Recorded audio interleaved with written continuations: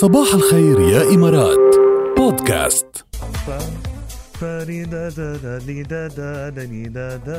شو حلوة هيدي الأغنية، واحدة من أروع الأغنيات يعني بالتاريخ.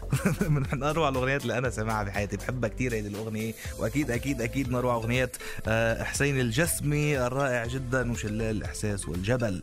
حسين الجسمي اللي عن جد يعني دايما عم بيعمل كل عمل فني أحلى من التاني، وكل أغنية أحلى من التاني.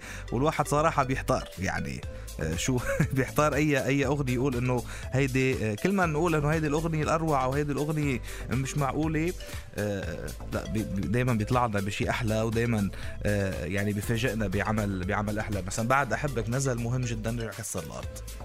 اعطيكم هيك يعني هذا مثل هيك سريع بالحديث. طيب هات لنا ناخذكم هيك بجوله على شويه اخبار من العالم. باليابان رئيس بلديه مدينه اوساكا اليابانيه تعرض لانتقادات لاذعه جدا بعد ما اقترح انه الرجال يتسوقوا اثناء فتره تفشي كورونا بدل النساء، لانه النساء بيحتاجوا وقت اطول بالتسوق. هلا انتقدوا وما حبوا الفكره واعتبروها شيء يعني ضد المراه بشكل او باخر. رجع هو برا قال انا مش قصدي يا جماعه، بس انه واقع اتس افاكت، عم يقول انه هذا واقع انه النساء بياخذوا وقت اكثر بالتسوق، ونحن بفتره حجر وفتره كورونا، فمفروض اذا اضطرينا نروح نتسوق نكون سريعين. فانه هو عم يقترح بس انه بدل ما تبعت مرضك تتسوق او تروح انت وياها لان روح تاخذ هي وقت كتير، انه روح انت بتضلك اسرع. بس لخبرك شغله، هو مش اكيد انه رح يكون اسرع، لانه هي حتضلها معه على الواتساب عم تقول له لا هيدي مش هاي ولا هيديك مش هيديك، رح ياخذ وقت اكتر.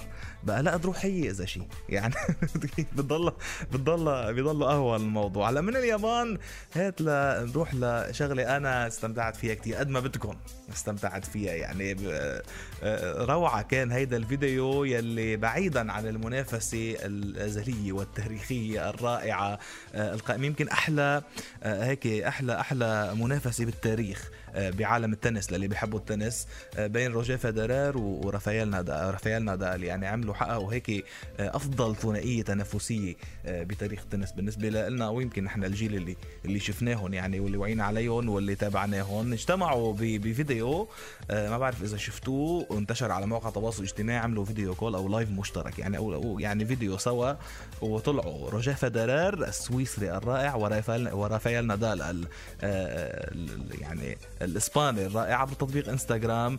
انتشر هالمكالمه اللي صارت بين اللاعبين، دردشوا وحكوا عن الوضع وحكوا عن الحجر وحكوا عن شويه عن التنس، وكانت رائعه جدا. وهذا الفيديو موجود على السوشيال ميديا وموجود على اليوتيوب، فيكم ترجعوا تحضروه للي بيحب هالاسطورتين وللي بيحب التنس. اكيد كمان بخبر له علاقه بالموضوع او بموضوع الحجر بشكل عام، بموضوع الكورونا، مجال الموضه من المجالات اللي يعني كمان ضررت الاكثر ضررا يمكن بسبب كورونا بعد ما توقفت عروض الأزياء الهامة المقررة بالعالم. منظمو أسبوع الموضة بلندن، هيدا يعني ضحية جديدة. منظمو أسبوع الموضة بلندن قرر يكون هيدا الحدث هيدي السنة أونلاين. كله عم يروح على الأونلاين كله بيصير يا جماعة، أونلاين كله بيمشي ماشي الحال. الكحل أحلى من العمى،